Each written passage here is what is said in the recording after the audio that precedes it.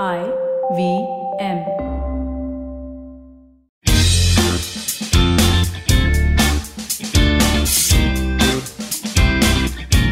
One thing that every investment manager will advise you to do is to grow your wealth. Make your money work for you. IPOs seem to be a good place to start. But it seems the fat cats of the industry didn't quite warm up to the several Indian IPOs. According to an ET report, in 2021, only Nykaa and Zomato IPOs received significant bids from high net worth individuals or HNIs. These HNIs made bids ranging from Rs 20,000 crores to Rs 77,000 crores for 20 IPOs with a value of less than 2,000 crores. But why bet on smaller issues? IPOs are an easy way to make money. So how do they do it? HNIs borrow heavily from private banks to participate in IPOs. And when the companies open at high prices, these HNIs make an exit. They pay back the debt and pocket the difference.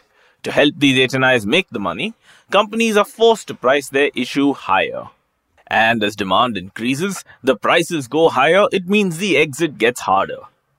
Now, if the valuation of the company was smaller to begin with, the possibility of making a return is much easier. The fact that Paytm stock collapsed on its first day of trading hasn't helped either.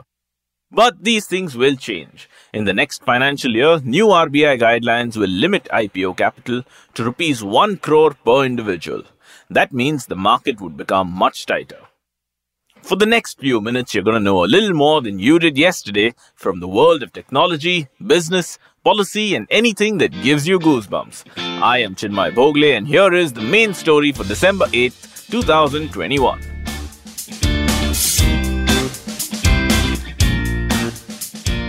Cryptocurrency is often a sure bet for headlines, mostly because Elon Musk tweets about them. We're kidding, of course. It's usually the wild fluctuation in Bitcoin prices that hit the front pages. Sometimes it's pump and dump schemes. But this time we have a quirky one for our listeners that has held crypto enthusiasts spellbound for many years. So we have a man claiming to be the original creator of Bitcoin. In one of his 2016 blogs, Australian computer scientist Craig Wright claimed that he was the inventor of Bitcoin. But it's not an easy claim to establish, because then Wright will also know the whereabouts of a $54 billion Bitcoin fortune that the inventor is believed to own. Half of that fortune, which is 1.1 million Bitcoins, is what the family of David Kleinman wanted, and filed a lawsuit in Miami to claim it. The late Kleinman was Wright's business partner and a computer forensics specialist. His family also took possession of some of the initial blockchain technology's property rights. So the case became a test. If the court asked Wright to pay damages, it could mean he is the inventor. If it ruled otherwise, Kleinman's family wouldn't get anything. Anyhow, finally, Craig Wright was compelled to pay $100 million in intellectual property damages. But why are we talking about this case? Because Bitcoin's origin is shrouded in mystery. According to reports, when the financial crisis hit in October 2008, a person or group of people under the name Satoshi Nakamoto published a document outlining a concept for a digital currency that would be independent of any legal or governmental authority. It was even claimed that the secret inventor was a government or a spy agency. The idea was that people had lost trust in central banks and the world needed a truly independent currency that could be trusted. The enigma surrounding the origins of Bitcoin was one of the reasons why the Florida lawsuit received so much publicity and attention.